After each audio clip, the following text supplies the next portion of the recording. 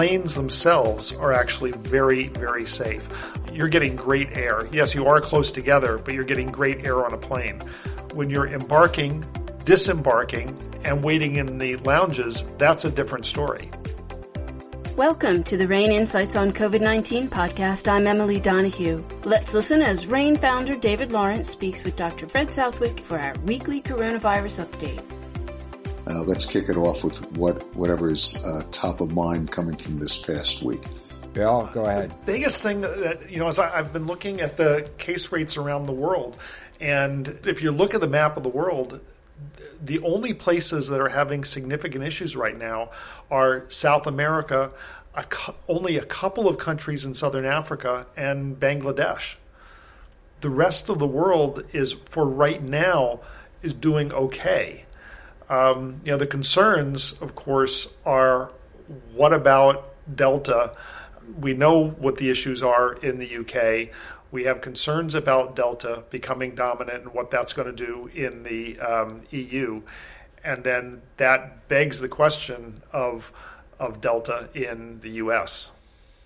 Yeah, I'm at a hotel, and the maitre d' has not gotten vaccinated yet. And what I warned him is that the Delta, masks are not going to work very well against the Delta. You need to get vaccinated. We know if you get both doses of Moderna or Pfizer or AstraZeneca, you've got about an 83-85% protection rate, efficacy. And the masks are not going to be protective. So that's another motivation to get vaccinated. Yeah, and one of the things that I've been working with, and a lot of people are just saying, oh, well, that means that we're so much more, Delta is so much more dangerous because we were 90-95% against the baseline strain. And I keep making the point that, yes, but that would still have been considered phenomenally successful as a vaccine, even if that was the baseline efficacy rate. Yeah, and I think that so far it's just for serious disease. I don't think they have enough to say about hospitalization and death. Do they? I didn't run across that. Well, I've been seeing serious disease, and I was kind of taking that to mean hospitalization and death. Yeah, it may be hospitalization. I don't know if it's death. It's definitely hospitalization. Serious disease means the oxygen levels are low enough you need supplemental oxygen. So you do, and that by definition almost always means you're hospitalized. So the two questions from your comments that at least come to my mind is, number one, can you trust the data that you're seeing around the world? There have been many reports that the data coming out of certain countries is not reliable. And secondly, Fred, as you and Bill are underscoring, the Delta variant is different in terms of what people have to do to minimize the harm. And there are questions about, if Moderna and the Pfizer vaccine are effective, what about Johnson & Johnson? And I'd also curious if you have any views on the AstraZeneca, the efficacy of that vaccine. I can start with the views on data. No, we know that there are areas of the world that they don't have the public health systems that are able to adequately capture good, objective, absolute numbers. But for much of this, what we're looking at is magnitude of the epidemic in the area. We're looking at the epidemic curve. And so if we take India, for example, we know in India that they are not effectively capturing all of the cases and all of the deaths that are happening outside of the major population centers. But they're capturing their data in a fairly standardized fashion that's over time. So as we see as we saw the rise in the number of cases, and then we've seen now over the past month where cases are down to right around 1/6 of what they were 4 to 6 weeks ago. We can't say that the absolute number of cases is accurate, but we can say that the order of magnitude, or the even better than the order of magnitude, the magnitude of the decrease is trustable. But then there are other areas of the world, such as China, where I don't think we can trust anything we're hearing from China. We know that there are large numbers of cases, especially in the western provinces, but they are reporting single digit, maybe up to double digit numbers of cases, not case rates, numbers of cases across the whole country. And that's just hard. It's not believable. And then the countries that have well-developed systems generally have very trustable data. One of the problems we're having in the United States, however, is that certain states have decided they're not going to be publishing their data as frequently. Their argument is that the cost of data is just too much, and so they're only going to put the data out on a periodic basis. That makes it harder to follow what's happening, but it's still, I think the data is still trustworthy. It's just not quite as useful. Yeah, I agree completely with Bill's assessment, and as long as they use the same way of measuring throughout the period, then the relative changes are reliable. And that's what we really need to monitor, and that's what's happening in India. And I'm in Florida, and Florida has decided to report cases once a week. And I think that's makes it a little more difficult to assess where Florida is with regards to the epidemic. With regard to the effectiveness of the various vaccines, the studies that are coming out are increasingly demonstrating that the vaccines are very effective. There's been a little bit of concern about decrease in the effectiveness of the vaccines against what is becoming the predominant strain, the Delta, or formerly known as the Indian strain. But even at the levels that we're seeing, in mid-80s for efficacy, I mean, those are levels that would make any other vaccine to be considered a overwhelming success. They're just decreased compared to what we saw, the incredible success that we saw with the wild type original strain of the virus. Yeah, one caveat about that is that they've shown that if you only get the first dose, and this was Pfizer, if you only have the first dose, that the efficacy is only about 30%, 33%. However, if you have the second dose, then the efficacy is protection against serious disease is about 83, 84%. Now, I've only seen that for the Pfizer vaccine. I don't know, Bill, have you seen it for AstraZeneca? I have not. I've seen the data that 2 doses of AstraZeneca and the 1 dose of J&J appear to be working acceptably effective against the Delta variant. The big concern was that AstraZeneca was not performing well against the, I don't know which letter it used, but the South African variant. But other than that, all the vaccines have been performing well against the circulating variants. Well, the Novavax is a purified protein, the spike protein, full-length protein, plus an adjuvant, which is just an agent that increases the immune response to the protein. And I believe the efficacy was somewhere around 90%, which is excellent. So it looks like it is an excellent alternative to the mRNA vaccines and to the J&J vaccine. So it's great to have another form of vaccine, which really it's a different principle. Remember, with the mRNA vaccines, the message gets into the cells, and the cells produce the spike protein. And in this case, you're actually giving the purified protein for the immune cells to process through the vaccine itself. And that's a more standard approach. That's what the pneumococcal pneumonia, the pneumonia vaccines do, and that's what a lot of different vaccines have done. That's also the HIV vaccine uses a similar approach. One of the issues, though, is that because of where we stand in the United States with our vaccine program, and that we have vaccine that's unfortunately going begging, there's a high likelihood that even though the FDA will authorize the use of the Novavax vaccine, that the production will most likely all be directed overseas, since we already have the systems in place for all of the other the other vaccines. And that's not necessarily a bad thing, because we know we need to fight this on a worldwide battlefront. So getting additional vaccine overseas, not necessarily using it, at least initially in the United States, is not a bad thing. Yeah, no, I agree. And it's highly likely it won't be in the United States. But there are a group of individuals who are worried about mRNA and DNA, and this vaccine actually works in a different way, and therefore would overcome their resistance to the vaccine. I think it's a small group, though, and I'm not sure it'll be made available just because of that. One of the other issues, Bill, you might be able to comment better than me, but in general, these protein vaccines are easier to store. You don't need minus 80 or minus 20 degrees, I don't think, to store these. So they're easier to manage. No, that's exactly right. And that's another reason why people have really been looking forward to the Novavax vaccine, because it will be usable in international programs where logistics may be more difficult. It'll be usable in those programs much more readily. By the same token, there was actually bad news on the vaccine front this week in that the CureVac vaccine, which had very good potential, similar idea of much easier logistics.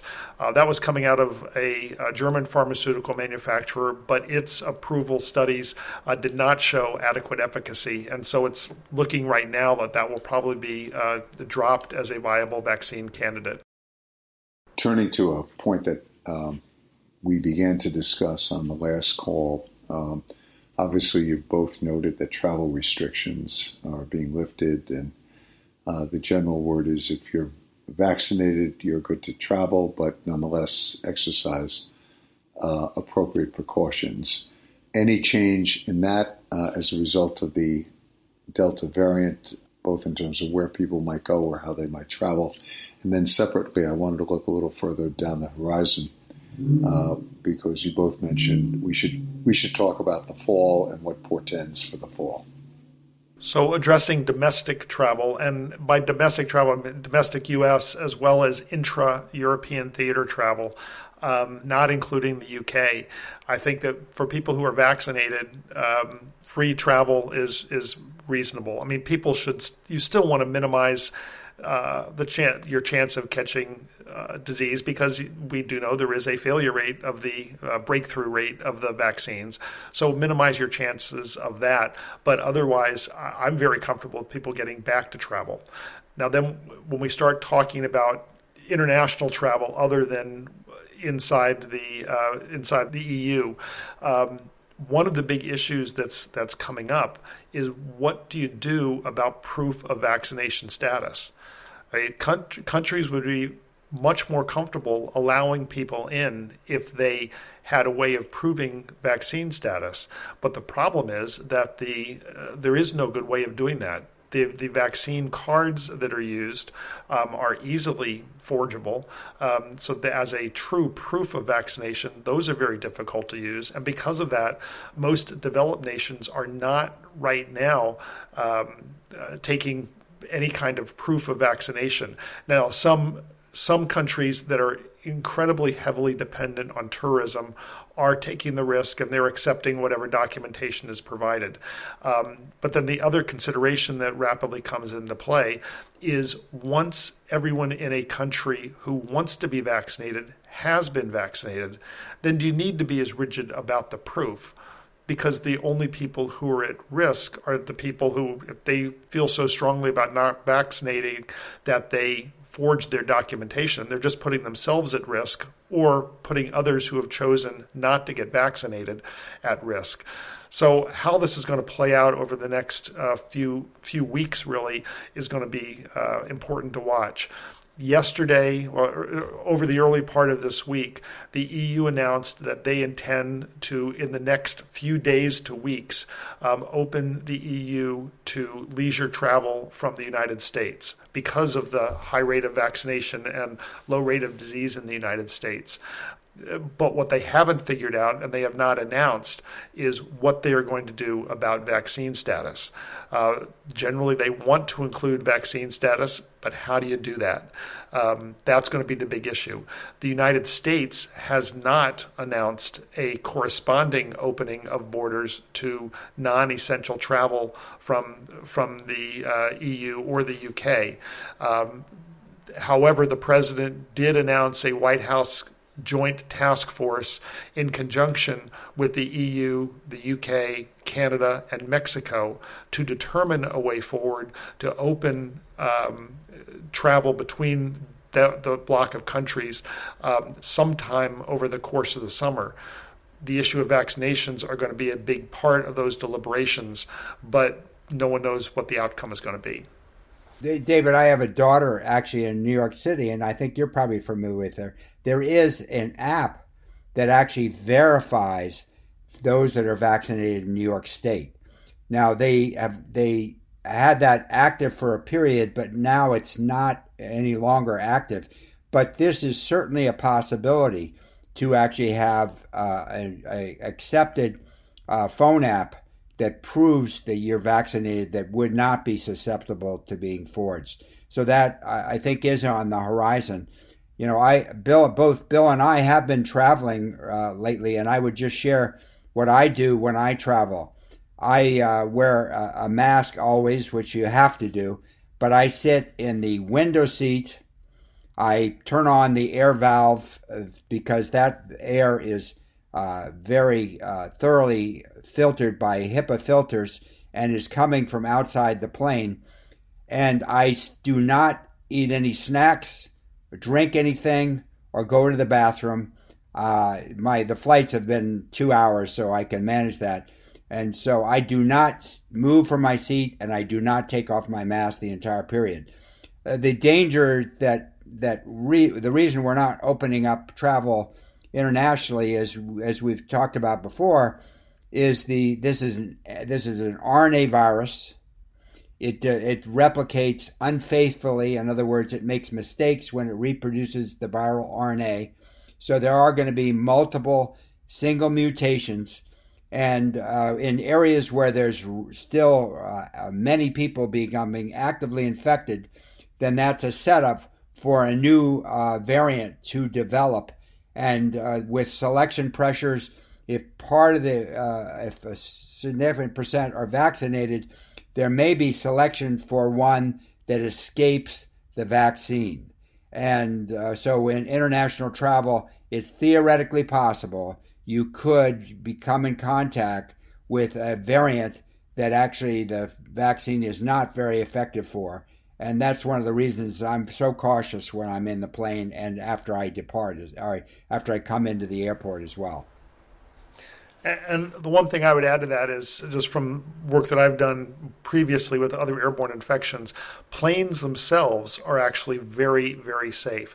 A modern commercial airliner has greater than 30 air exchanges per hour and are using high MERV on the order of MERV 14 to 17 filters. So you're getting great air. Yes, you are close together, but you're getting great air on a plane. When you're embarking, disembarking, and waiting in the lounges, that's a different story. And you have people from all over the country, maybe even all over the world in these places. So those are the areas where I actually am a little bit more concerned than the plane itself. Although doing the things that Fred outlined they're going to decrease your risk even more. Yeah, and I keep a 6-foot distance in the airport. I try to really stay away from other people because you're exactly right. That's where there's more danger. So the takeaway: prudence, maintain common sense, and what I'm hearing from both of you is that the chain of insulation from the virus is only as strong as the weakest link. So in the few minutes we have remaining, I know top of mind for both of you has been, thinking about the fall and what the fall is going to bring, and the potential for school reopening. So we'd love to, recognizing it's early, nonetheless get some of your thoughts. I think that the fall, it is early. It's so hard to tell where we're going to stand on vaccination. One of the things that actually gives me a little bit of encouragement is in the UK, as the Delta has picked up and the rate of disease in the UK went from about 3 cases per 100,000 for a couple of months up to, over the past 10 days, the rate went to greater than 8 cases per 100,000 per day. The rate of vaccination uptake also went up. It doubled from about 100,000 vaccinations a day to about 200,000 vaccinations per day as younger and younger people in the UK it's only adults. They have not gone to any pediatric age groups yet. But they're seeing that, oh my gosh, this Delta thing is real and is causing real illness, including amongst the younger age groups. So people are once again concerned and they're getting vaccinated. So if we get this same kind of viewpoint in the United States and people start realizing that yes, vaccinations do make a difference, people do get vaccinated, then we may be able to dodge the bullet on I don't know what we'd call it, a fourth wave in the fall. If, however, we still get stuck at right around 50 to 60% of the population vaccinated, I think we do run a risk of a further increase, maybe not as great a wave as we saw this fall, winter, but another wave this fall. But so I don't think we're completely out of the woods. I think it's less likely than it was last year, but I think it's still possible. Bill always has his pulse on what's likely in the future, and I certainly agree with his assessment. Several concerns. The Delta, I've been reading about the biology of the Delta variant, and it does appear that it actually the virus reproduces more rapidly. So that is a worry. So you get higher concentrations of the virus in your body, which would cause greater inflammation and more severe lung disease and more likely to die. Now, that's not been confirmed, but there is a strong suggestion, and there is a suggestion that younger people are getting much sicker with this variant than with the previous ones. So now the other thing we do know, it's become very clear based on our experience with the Thanksgiving, Christmas, New Year's, is that this is a winter virus. In other words, dry, cold air and getting in crowded, dry environments, small areas, increase the rate of spread, and that's when a surge would occur. So the very time when school starts, the risk of the infection will be greater. So I think it's really, really important to emphasize the danger of the Delta variant and the importance of vaccinating the young. I actually talked to a nurse who has two young children, ages, I think it was 11 and 13, and she's saying, well, I don't know if I want to give my kids the vaccine. Well, I think we need to do everything we can possible to encourage them, because in the schools, it's a very crowded environment, and they're very social. And so masks and distancing probably aren't going to help that much. And the other problem is, in the U.S. anyway, the school facilities, they're very old, and the ventilation is very poor. So we really are in danger of significant harm to our young people if they aren't vaccinated by the late fall. Fortunately, I believe it's looking like that the vaccines, the mRNA vaccines, may be approved down to age 6 months by late summer or early fall. So, I could see the possibility of school vaccination programs, much like many of us who may be a few years older remember from when we were kids. It was a very effective mechanism for administering vaccinations, because basically line them up and do the shots. We've changed a little bit in the way we do those kinds of things, but I think it still could be a very effective way to do it. The other thing that I think may change the dynamic in the fall is that one of the huge leads in spreading this was colleges, where you essentially brought people from all over a region, and in some cases all over the country, and put them into an environment where they were just freely mixing. And lo and behold, there was significant epidemics, local outbreaks that were related to these events. Most colleges are at least highly encouraging, if not in many cases outright requiring vaccination in order to prevent this from happening in the fall term. I think that will have impact even well beyond the colleges. Yeah, I agree, Bill. And there was a case of, I think it's Baptist Hospital in Houston, Texas, where the health system mandated the vaccine, and about 150 healthcare workers refused to take it and went to court. The judge found in favor of the health system and agreed that they could mandate. So that's very encouraging from an infectious disease standpoint, that mandating a vaccine will be legal. Now, this is in a healthcare system. It still hasn't been supported legally in other situations. And I wonder, Bill, any thoughts on the idea of mandating? I still think, and I think I've said this in this forum before, that I'm very uncomfortable with mandating vaccine, especially in a situation where it's not yet approved. It's only an authorized vaccine. Some of the, and obviously I'm not a lawyer, but some of the issues that I've seen is that if you have a bad outcome in a employer mandated vaccine, that there may be some liability issues that go to the employer on that. OSHA has certainly said that these become recordable events in the OSHA framework, and that's going to discourage mandating the vaccine. And in fact, with prior vaccines, we've found that oftentimes mandating actually has a negative effect, as opposed to having a very robust educational and encouragement program, including to as needed, financial or time off incentives to make sure that people are comfortable that they're not going to be penalized in trying to get vaccinated.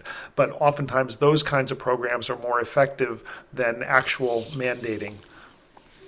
So let me give you a little bit of situational awareness. So obviously follow the Houston case very closely, Fred, and whether it will hold precedential value in other jurisdictions, and this bill is alluding to, this is not just a simple issue of whether an employer can mandate. Obviously, there are issues of potential legal liability, number one. Two, there's we'll call it broadly a labor and morale issue about when the employer mandates it, and obviously there are a number of firms that are doing so. Most of them say also give an exemption, depending upon pre-existing medical issues, possible religious concerns, etc. A complex issue, and what I'm hearing from both your comments is a certain degree of agility and sensitivity, and there are ways to get a high degree of compliance other than a specific mandate that people must be vaccinated. So, again, great insights. So thank you both, as always, for your valuable time, for following things so closely, for being balanced and rational voices around important issues. Thank you, David. Thanks, David. Dr. Bill Lang is an expert in public health responses to biological incidents, including pandemics. Dr. Fred Southwick is an infectious disease specialist at the University of Florida College of Medicine. Both doctors are part of the RANE Expert Network.